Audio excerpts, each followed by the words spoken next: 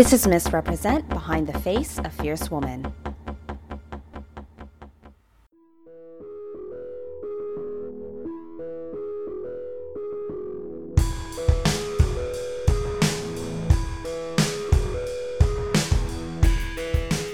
Hey everyone, welcome to another episode of Misrepresent, Behind the Face, a Fierce Woman. I'm your host, Charlene Sayo. For this episode, I have not one, but two very exciting conversations to share with all of you. First off, the feature interview is with Cicely Bell Blaine of Black Lives Matter Vancouver, the latest city to join the global Black Lives Matter movement. I also have a special feature interview with New York's very first all-female mariachi band, Mariachi Flor de Toloache, who was in Vancouver last month for their very first Canadian appearance at the Commodore Ballroom in Vancouver, BC.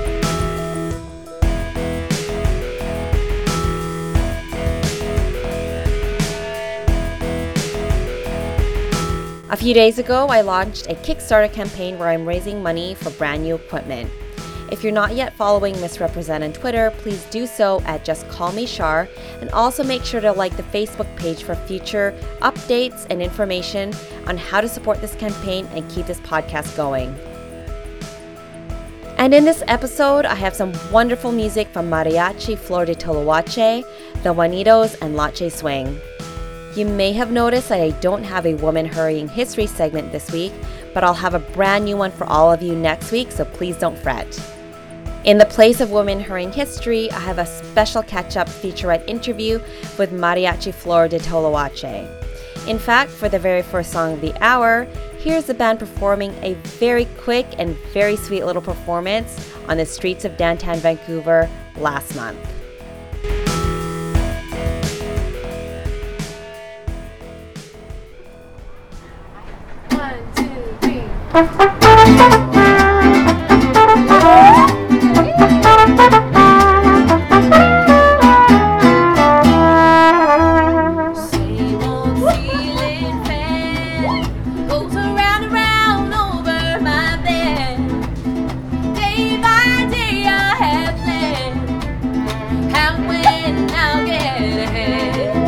There's a feeling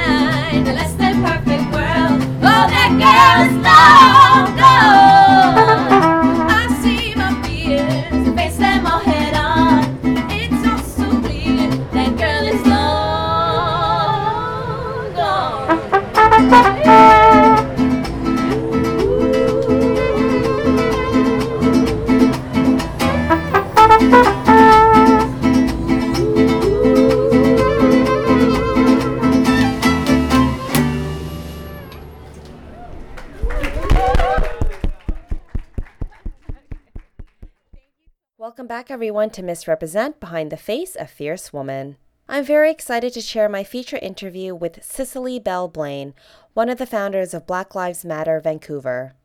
Vancouver is the second and latest city to organize a Black Lives Matter chapter in Canada. Born and raised in London, England, Cicely Bell Blaine is a queer, Black femme poet, artist, and community organizer. A recent graduate of European Studies and Russian from the University of British Columbia, Cicely shared her thoughts on Black Lives Matter Vancouver's goals and vision, the challenges of organizing within diasporic communities, the shared history of slavery in Canada and United States, and why women are at the forefront of social movements. Thank you for being here in Misrepresent. Thanks for having me. I'm very excited for you to be here. How are you? I'm doing very good, thank you. You guys just came up from your very first event from the Vancouver Art Gallery. We did. Yeah. How was that? That was a really amazing event. We were so completely overwhelmed by the amount of support that we got. Even just like on the Facebook event page, we had over 2,000, 3,000 people interested in the event. So yeah, that was pretty overwhelming and very exciting. And then on the day, I think we had around 500 people show out. So yeah, that was great. Different organizations, different media coming and showing interest. So yeah, we're really, really happy with what happened. What I think was amazing is that it was in the same day as the Vancouver Sun Run. And nobody was distracted by it. I think we were so lucky. Like, it's one of, like, I've done some organizing at UBC, but this is one of the biggest events I think any of us on the team have ever organized. So we were like, so many things could go wrong, but it didn't. And I think, yeah, the sun was out and like there was a bit of delay because of traffic and stuff because of the sun run, but like, yeah, I think people really wanted to be there, so I think it really worked out in that sense. Like, yeah, there was so much support that people made their way there. Yeah. And I think that that's important to talk even about the political climate here in Vancouver and also in all of Canada. Mm-hmm. But I want to go back a little bit in terms of, I guess, this land that we call Canada and the history of slavery. Yeah. And we were talking before we started about how many Canadians, and I think this is just part of the larger history here in Canada, remain quite ignorant about the history of slavery. That's definitely true. Very true, yeah. And so I was just hoping that if you're able to give an overview in terms of where does that ignorance stem from? Like, when we think of slavery in Canada, why is it that most Canadians will automatically think of the American South, but not even think that there was a very long history of slavery? Yeah. I think Canada has done an excellent job of erasing that history from the history books and from things that we learn about Canada. Canada has such a sort of global reputation of being such a peaceful country, and that's led to, you know, pushing a lot of things under the rug, particularly in relation to colonialism and like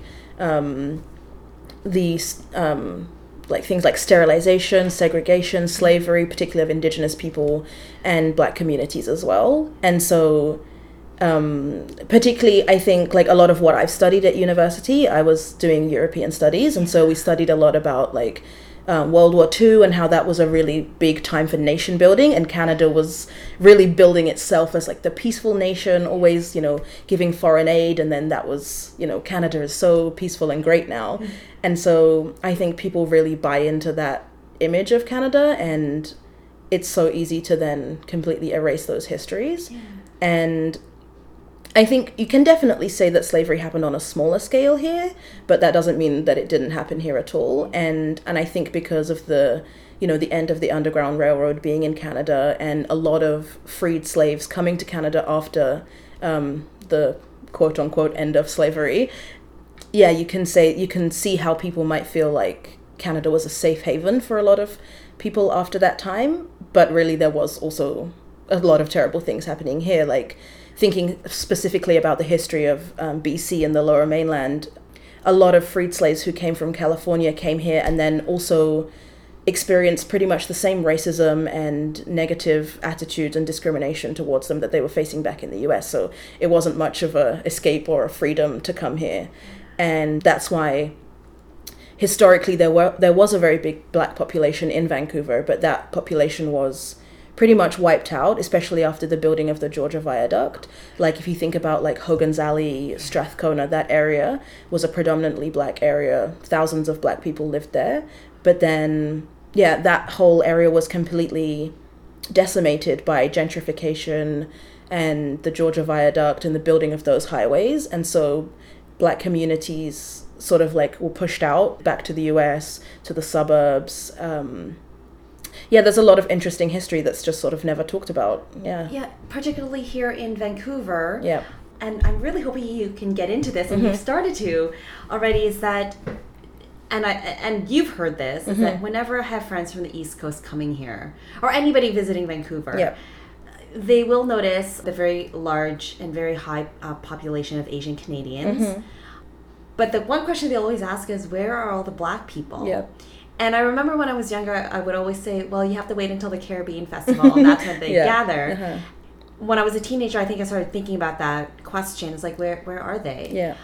Are you able to tell us a story in terms of how the population, especially in East Vancouver, where there was such a large presence, and then now it's like virtually you're almost scrambling to find...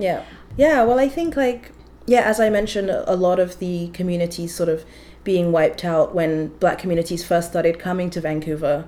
There was a lot of hostility. It was difficult for them to buy land, and I think that's one of the huge things that enable people to stay in a community, is the ability to buy the land, which ironically is not Canadians' land to sell, belongs to the Indigenous people. But that was a huge kind of issue of discrimination. So there was no ability to settle and make roots here, and I think that was also evident. For example, Salt Spring Island was completely a Black community. Really? Yeah. So lots of freed slaves came and set up communities there. I was actually looking at some photos online. They're so interesting. And it showed a classroom of students on Salt Spring Island. And one man was the first Black teacher on the island. And his kids in his class, Black students, white students, Indigenous students, Asian Canadians. It was a really amazing photo to think it was taken in the 1920s, and to see such a diverse classroom of students back then. It's so fascinating. But that history has been completely erased as well. And now you sort of just think of Salt Spring as sort of a white hippie island, in my opinion. So it's so interesting how those histories of white communities having a lot more privilege and therefore being able to settle and make roots because there was less discrimination against them for purchasing land.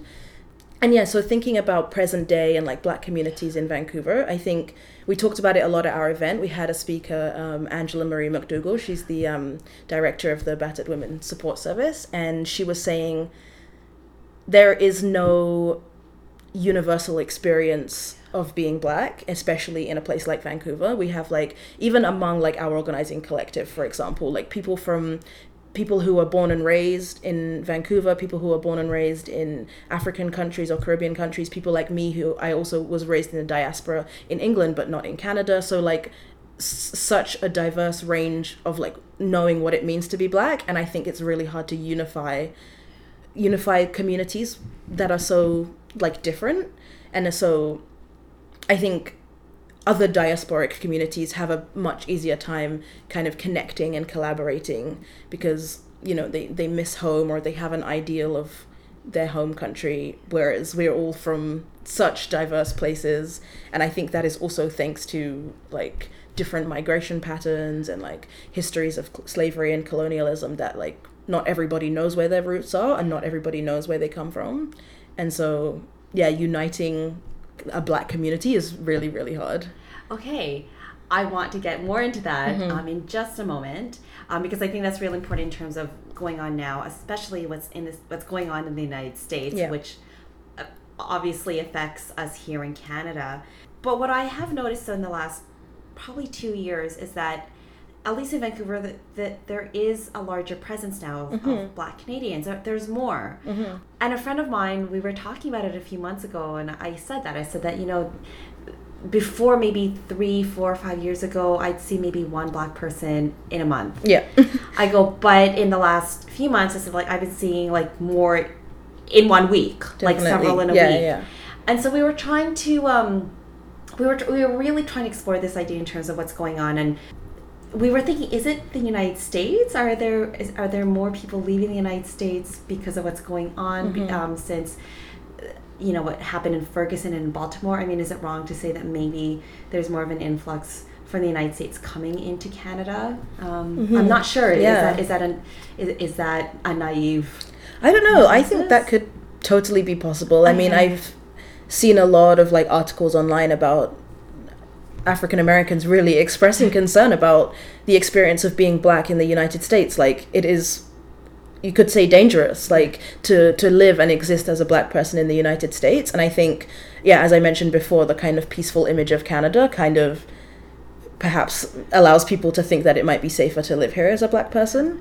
But I also think a lot of the black folks that I do know in Vancouver, a lot of them are international students from different African countries and the Caribbean as well.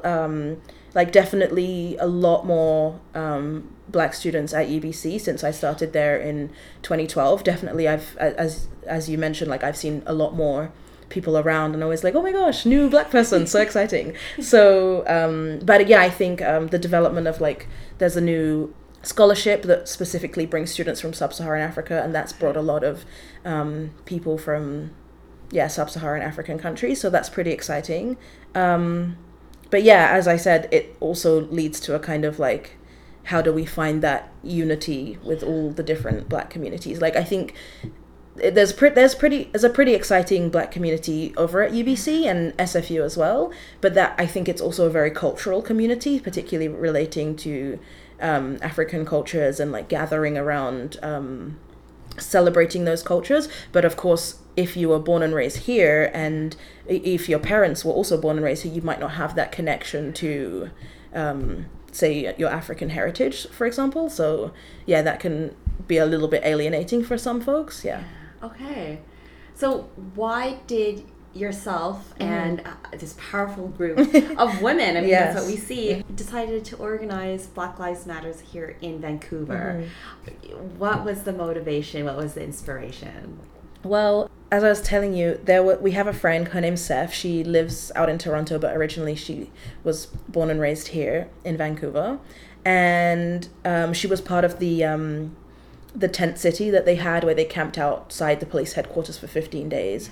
And she was telling us all about it. And she was saying, do you think it's possible that there could be a solidarity event here in Vancouver to kind of like send support and sort of like words of encouragement over to Toronto and let folks on the West Coast know what's happening over there? So we were like, whoa, I don't know, like we don't know really what we can do. And it was a very short space of time. We didn't know how long they would be camping out there, and we were all like, most of us are full-time students, so we were like, we're not sure if we can organize something so quickly. So then we kind of just decided, let's make a Facebook page and see how much sort of attention it gets, if people are interested or like behind this kind of movement in Vancouver. So yeah, we made the Facebook page, and then we were like, wow, people are actually interested. And we started getting a lot of donations. We raised over $1,500 in a week. So then we were like, oh, now we have money, we should do something with it. So yeah, then we were like, okay, let's bring everyone together, let's have an event. And so yeah, that's when we had our first event at the art gallery. Okay, that's fantastic. That's really, really exciting, because it is, this kind of movement is much needed. Yep. But because you're also organizing in a city where, as we talked before, the presence of Blacks in Canada, especially in Vancouver, it's quite low, but it is rising. Like, there's more and more of that presence, like, growing. Did you anticipate that there was ever going to be a backlash, or is there a backlash? There hasn't been much of a backlash. We've been very fortunate that we've had a lot of support. I mean, obviously we had like a couple of comments on the page of people being like, all lives matter, and then we like figured out ways of like how we can address that. And like I do understand why people are saying that, like, because it does seem very far removed to have an event like that in Vancouver. Some people are like, but there's no black people, why do we need a Black Lives Matter? So I do, like, we did have a lot of conversations about like how can we address that, and we have a great support group of allies who are not black, some white folks and some Asian Canadians as well, who are like really there for us and that willing to do that kind of work, because like we're so busy organizing the event that sometimes we don't have time to like reply to every comment and be like, actually this, blah, blah. So yeah, it's really great to have those people who are willing to respond to that and just address those issues.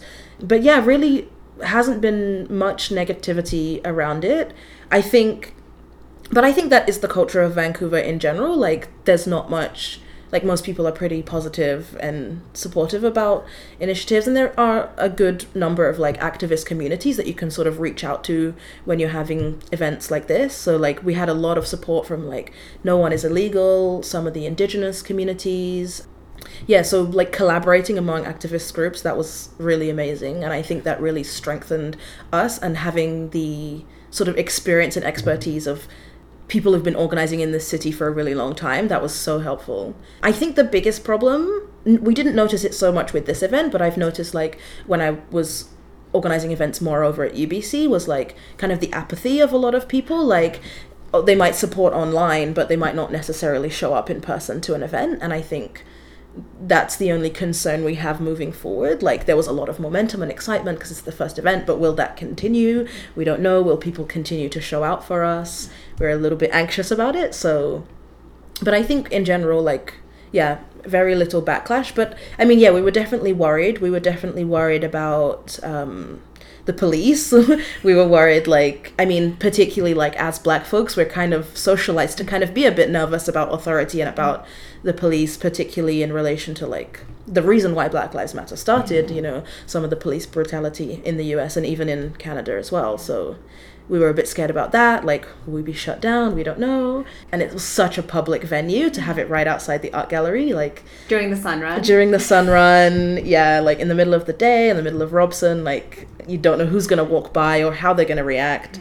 But we were super thankful. We did actually have some police officers who were so kind and supportive and said like we're here for you, and like any incidents of, you know, aggression or whatever they dealt with. So that was really nice to have that support. Yeah. Can you describe in terms of the experience that Toronto has and Vancouver has? Because there was a tent city in Toronto, I mean, that ran for 2 weeks every day in the cold, and the gatherings were huge.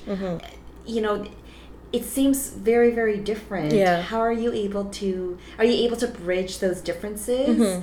But yeah, how do you see the connections with Toronto and Vancouver? And I'm using Toronto as the example, for sure, because there's a chapter there in Toronto, and then there's also a very large Black presence in that city. Yeah, definitely a completely different culture, I feel. And I think, yeah, we just had another meeting this weekend, and we talked more about the goals and visions that we want for our chapter in Vancouver, because it will definitely look different from other cities. So yeah, we were sort of thinking about like, how do we really like honor and respect the Black community that we have in Vancouver, because the needs are very different. Like, I don't think, thankfully, we're not necessarily directly tackling police brutality, for example, because there hasn't been that much instances that particularly specifically affect Black communities, whereas in Toronto, in Ferguson, in other cities, there's definitely been that. And we definitely want to honor the origins of the Black Lives Matter movement and stand in solidarity with other cities who do experience that, but we also want to kind of be a support system and a network for Black folks here, and we don't want to alienate them by only focusing on things that they feel like might not be happening in this city. So yeah, that's always in the back of our minds, but we're trying to move more towards like, what do people in Vancouver need and in the Lower Mainland, and yeah, how can we support Black communities here? So yeah, we started to think about that this weekend, and some of our ideas were around like supporting African refugees. A lot of African refugees trying to seek refuge in BC, but there's actually been a block by the government put on refugees from any country other than Syria. So that's been a very challenging thing for a lot of folks who are working on that and thinking about what we can do about that, how we can raise awareness of that. Maybe further down the line we can start to kind of like rally and, you know, get together about that. Yeah, and also like trying to celebrate Blackness, trying to celebrate the history of Blackness and bring it back to the forefront of the, you know, of the imagination of Canada, because it's been pretty much erased. Also celebrating a lot of the elders in our communities as well. And so we're thinking of actually having kind of like a town hall or family meeting, like maybe later in summer, where we're going to bring people together and ask them what they need and like what can we do, how can we be of support, because I think because of the work that we've done the past few weeks, we were in a very fortunate position where we have a lot of good connections now. We've raised quite a bit of money. We have a good support system. So I'm hoping that we can sort of be there for the Black community in whatever way they need, and hopefully we will learn what that is. Yeah. All right. Yeah. In terms of what's going on in the United States, the political climate there's this sentiment that many Americans desire to move to Canada. Some are very serious, some are joking. You know, what advice would you like to say or give, especially to African Americans who think that maybe Canada is a safe haven?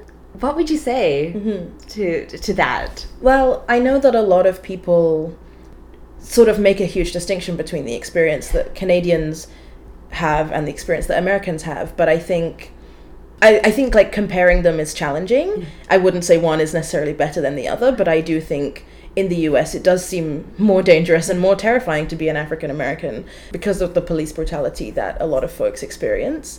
But I think for me, like coming from Europe, I just like see the whole of North America as kind of like one big thing, and like I didn't really realize until I came here that people view the two countries so differently, that people think, you know, America is kind of like wild and dangerous and like Canada's so peaceful. I thought it was all just, you know, one big like continent of the same stuff. So, and I think that's also another way that I still see it, like even though I've become more knowledgeable and educated about it, I still kind of look at it that way, because there's very few differences, you know, if we look at like how the government is structured and the lack of representation of like Black people and like Asian Canadian folks and queer folks and women, like that lack of representation is mirrored in both Canada and the US.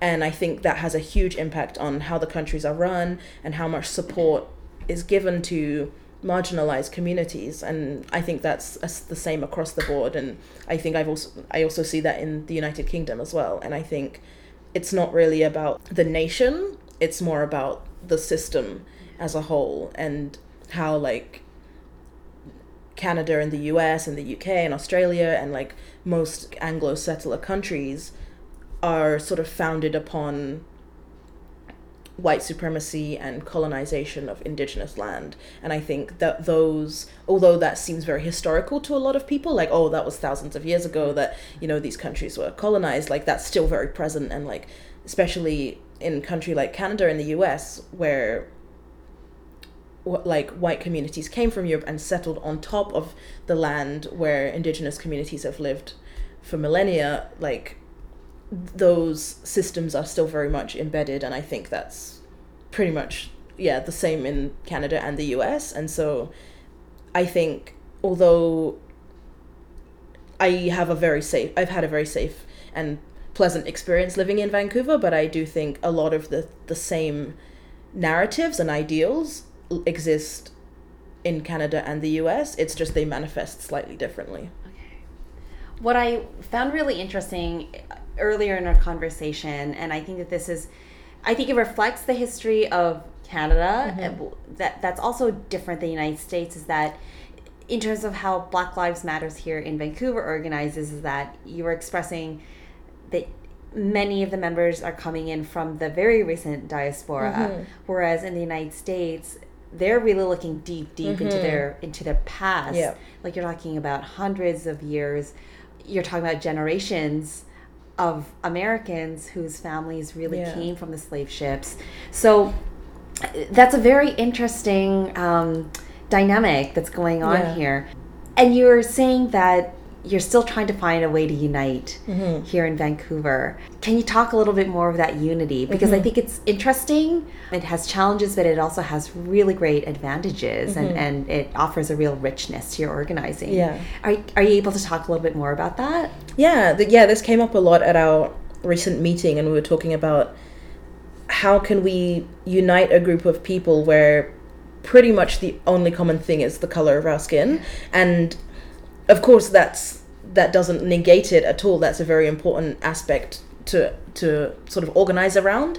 But it's so challenging because, as you mentioned, a lot of folks have very recently come to Canada. I only came here 4 years ago. Most of the group are like first or second generation Canadians, or even just came here for university like me. So yeah, that's a very, very different experience from sort of like, because I think a lot of us, I mean, I myself, for example, I'm still sort of in like immigrant mindset. Like I don't necessarily consider myself a Canadian. And so I feel like I'm sort of, I mean, I'm definitely a visitor here in terms of settling on Indigenous land, but I'm also a visitor in terms of like, I don't feel much of a belonging to Canadian identity.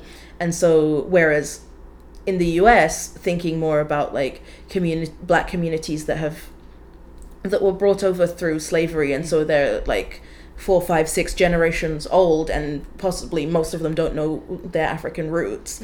And so that's as you said, a completely different experience of Blackness, and like, yeah, how you identify with the nation state. Because like a lot of folks, if your great grandparents came here and you don't know where they came from, then Canada is pretty much all you have like as your identity. Whereas a lot of us are kind of like, oh, I know I'm from here, like this is my community, this is my culture, these are my people, and so on. So yeah, I think uniting around that is really hard, because we're all sort of like coming at it from different angles. And yeah, as we discussed, there's also kind of a weird tension between like folks who more recently came like as immigrants, like in the past like 10 years or whatever, or like first generation immigrants from African countries, and like those who have like deeper roots here. There's kind of a disconnect, or like, for example, I myself have experienced this like in being in like the African and Caribbean cultural clubs at UBC, and experiencing like, oh, you don't really understand what it's like to be African because you're just part of the diaspora, like, so you're not really African, or like you don't really get that experience. So there's also that tension. And so yeah, uniting people across that is like an added challenge. And so we were thinking about like our friend gave a really good quote, and she was like, we should think about Black unity, not Black uniformity. And so how can we unite against our common struggles, but make sure we're not homogenous? Like make sure people still know that we're individuals and diverse, and like celebrate that. And like, yeah, because I think people have a lot of stereotypes about Black folks, especially in Vancouver, where like most people probably don't have a Black friend. And so yeah, so like all you know about Black people is music videos, TV. And so dispelling those stereotypes is going to be a huge thing for us, celebrating Blackness. I really appreciate you sharing this, because I think it's important to see what a community that's quite young, but then also quite rooted in some way. Yeah. Because despite the fact that many of your members are coming in from the diaspora, there is you're still related to that history of Black Canadians here from like hundreds of years ago. So it's really exciting actually to see. What's your relationship like then with Black Lives Matters in the United States? Yeah, when we started up, we were like, we kind of forgot what we didn't really know what we were supposed to do. So one of our friends, Seth, who's living in Toronto, she's been a great support in like trying to connect us with different Black Lives Matter like organizing folks. And so we've had brief conversations with some of the main organizers, the original organizers of the overall movement. And so we're going to try to, sort of, as we were saying, like talking about our goals, how can we honor the original movement while still making our chapter Vancouver specific. But yeah, we've drawn so much inspiration from other chapters. We follow all of their social media, and we've been talking a lot about social media as a form of resistance. And like, I think Black Lives Matter is like the most powerful example of that. Like how, pretty much everything has been through the internet, Facebook and Twitter and Instagram. And those have been so influential in the ways that we've kept up with the other Black Lives Matter chapters. And so, we're really hoping that more will start in Canada. We've heard rumors there might be one in Montreal soon. Oh, wow. So super exciting to like kind of watch this unfold. Okay. Yeah. So across the board, in terms of Black Lives Matter's leadership, it's predominantly women. Yeah. I mean, it's very evident in the United States. Yeah. It's evident in Toronto. Mm-hmm. And when the chapter here in Vancouver, like, burst forward at the art gallery, I mean, it was all women. Yeah. And there's that wonderful photo of the collective, and I'm just like, wow, it's women. Yeah. Why do you think there's such a strong leadership of women in this movement? I think I studied a lot of, like, the organizing of Black women throughout history. Like, my research was mainly, like, in England, but it was always women. It was always women who were doing the most work, but I don't think until this point we saw them. And I think, like, thinking about, for example, I wrote a lot about the suffragette movement in the UK and, like, women getting the vote, and it was always, like, if you watch the movie in which everybody is white, it was very unrepresentative of what really happened, and it made it seem like no progress could be made without the help of white people and white men, when really it was Black women who were always behind the scenes, always, you know, like, doing activism in ways that wasn't recognized as activism. Yeah, that's just, like, histories of women being, like, shut away, like, in the home, in the domestic sphere, and even there they were still doing activism, but it just wasn't recognized as it should have been. I think we all just feel such a, like, an urgent sense of justice, and we all, like, really unite over that feeling of, like, we want to do it now, and we want to organize now, and we have expanded our collective to a few more organizing folks. So we have some men in our group, we have some trans folks, like, different identities. So that's really exciting to have that diversity.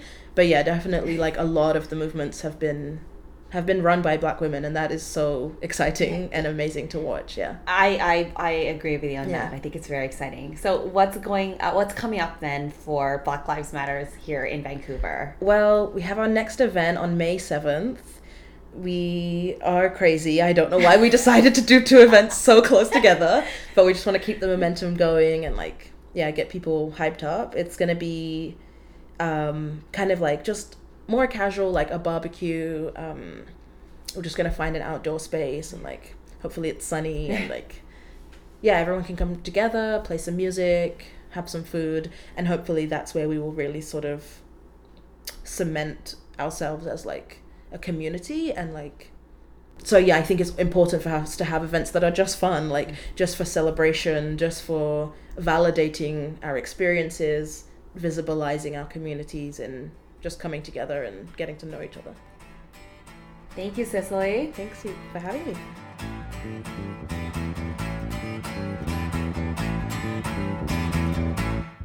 Del carnaval, del carnaval, del carnaval, del carnaval, del carnaval, del carnaval, del carnaval, del carnaval, del carnaval.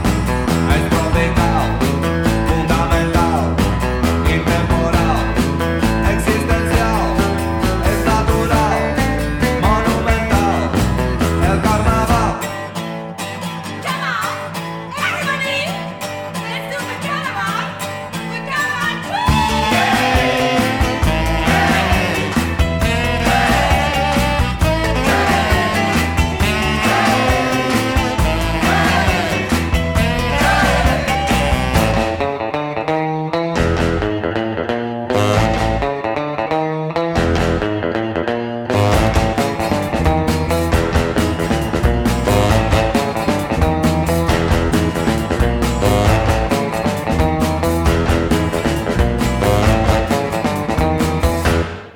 Del carnaval, del carnaval, del carnaval, del carnaval, del carnaval, del carnaval, del carnaval, del carnaval, del carnaval.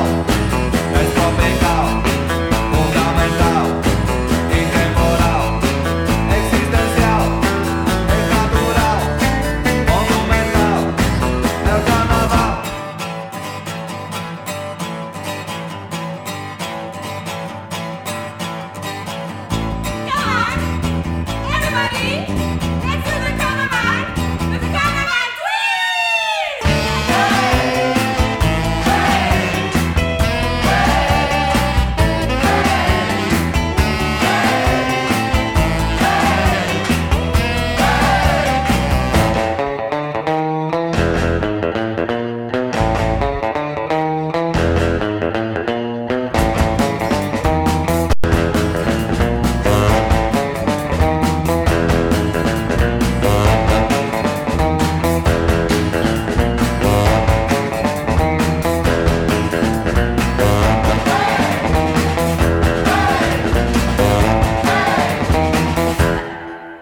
carnaval, del carnaval, del carnaval, del carnaval, del carnaval, del carnaval, del carnaval, del carnaval, del carnaval, del carnaval, del carnaval.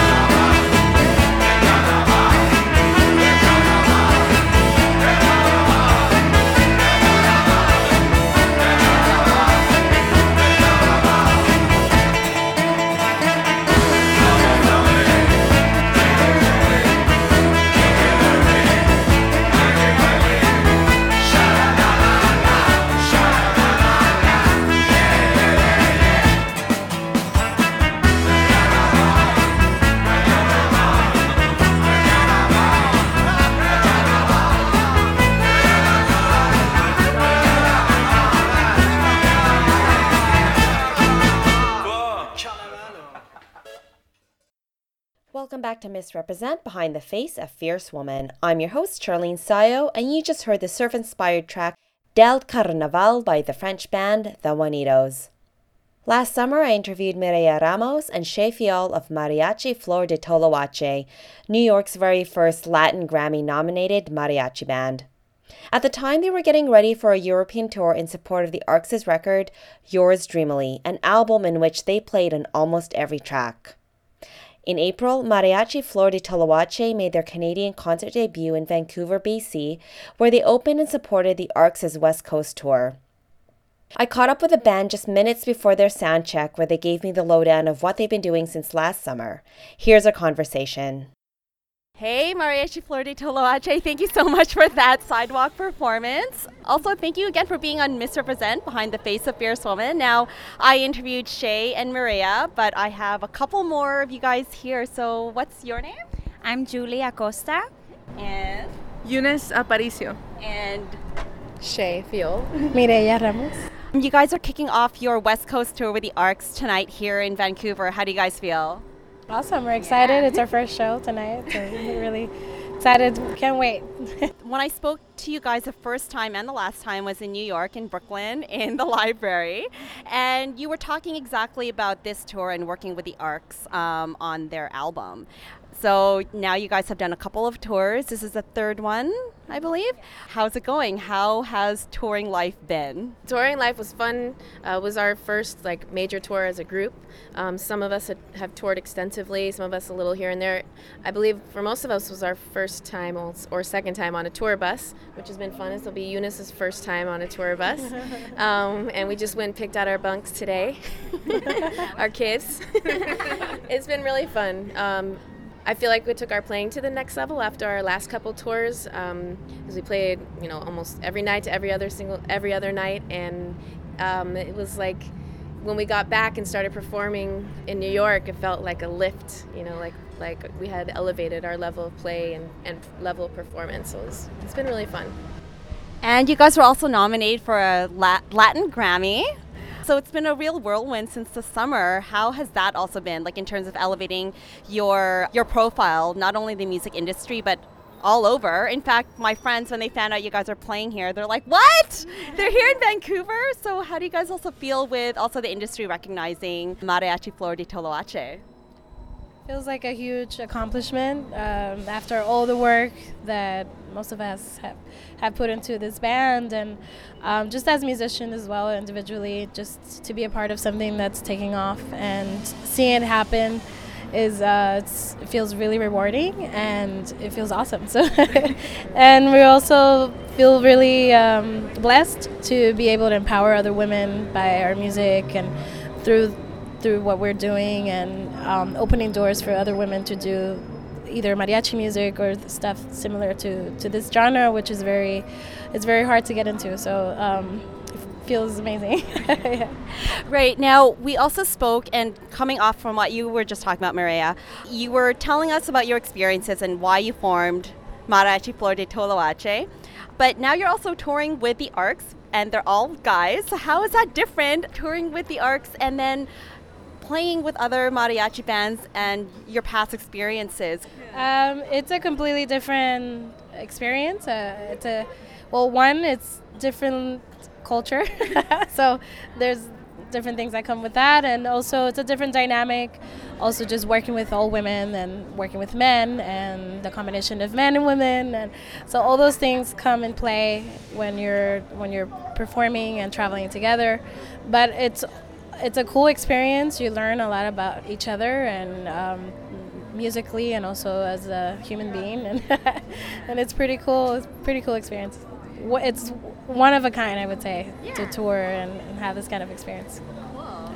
Anybody else? Julie's toured a lot. What am I doing? Comparing between these guys and the other? Yeah. I mean, like Mireia said, it is a different culture. I mean, I tour mostly with Latin, in the Latin field, you know, and these guys are cool. They're just like, they're kind of hippie-ish. They respect us. Yeah, they respect us as musicians. They ask us questions. You're not just kind of like a piece of meat sometimes, you know? You feel it feels different in that way.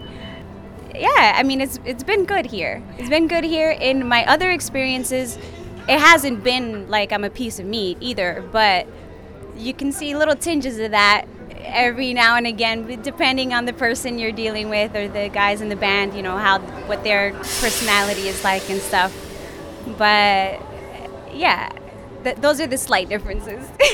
Great. Eunice, I want to ask you, I'm going to switch over here right now, because you have joined the band on this tour. How's it going? It's going great so far. I was looking forward to it since the day one that I found out about this tour. And being here it's been such an experience already, you know, learning different music, learning about what to like to deal with all-men group, especially because I've been performing with all-female groups for the past 6-7 years. So I kind of completely forgot what it was like to play with other men. So it's been great, awesome. Okay, fantastic. Great to play. Now, just a couple more questions. When we were speaking in the summer, you were talking about working on this album with the Arcs. And how did you guys feel when you found out that you weren't just going to play on one song, but on several? So it really evolved and changed. So how did that change you guys as a band and also your presence in this album? Change as a band? Well, I think it kind of brought the band potentially closer together because we ended up working a lot with the same people, the same musicians for the record, and so I think it kind of created a core for us. And then also going on the road as a smaller ensemble, not necessarily the album work, but the tour work as a 4-piece was a nice stretch for us because we were used to performing as like a 6 or 7-piece, and then we shrunk down to 4, and we're on a big stage with a big full auditorium of theater, and so that was a nice challenge. I really enjoyed that. Yeah, it made us tighter as a unit. I'd like to add to that. What was interesting for me on this tour for us is that we kind of created a sound, although we already have our own sound, but we branded like the Arquettes. and so we harmonize, and you know, it's 3-part harmony, and so lots of people would call us to record our voices, you know, to add to their album in the same kind of way, which I thought was pretty cool. That's definitely something we kind of built even stronger on this tour. So are we going to see more of you guys on different albums then in the future? Is that what you're saying? Yes, for sure. On deck. Oh my God, I'm really excited as a fan. So to close up, what is coming up for Mariachi Flor de Toloache after this tour? We have a new album coming up next year, hopefully by the end of this year, but we'll be promoting it until next year, and hopefully another Land Grammy or Grammy. And a lot more festivals. We're going to be performing a lot different states on our own this summer, and New York as well, so we're really excited about that. And hopefully a full-on Canadian tour. That's right.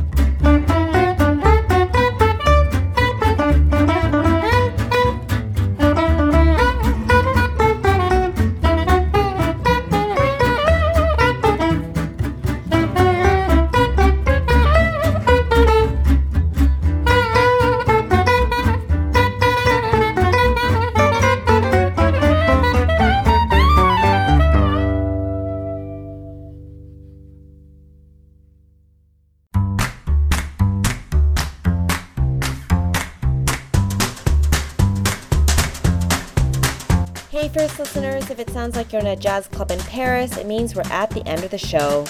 Thanks so much for listening to my conversations with Cicely Bell Blaine of Black Lives Matter Vancouver and with New York's very own Mariachi Flor de Toloache.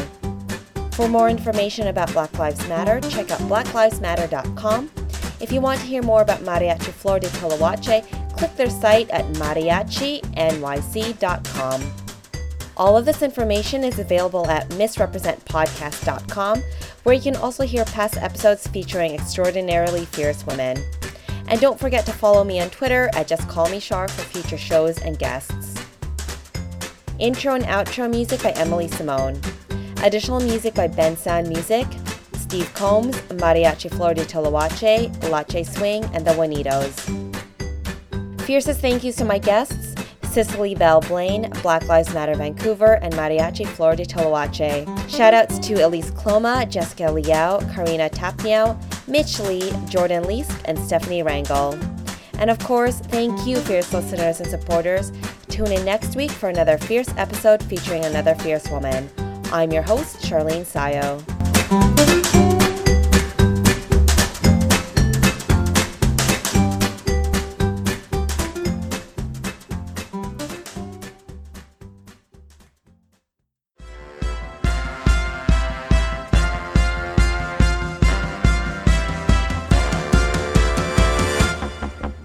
This is Misrepresent, Behind the Face of Fierce Woman.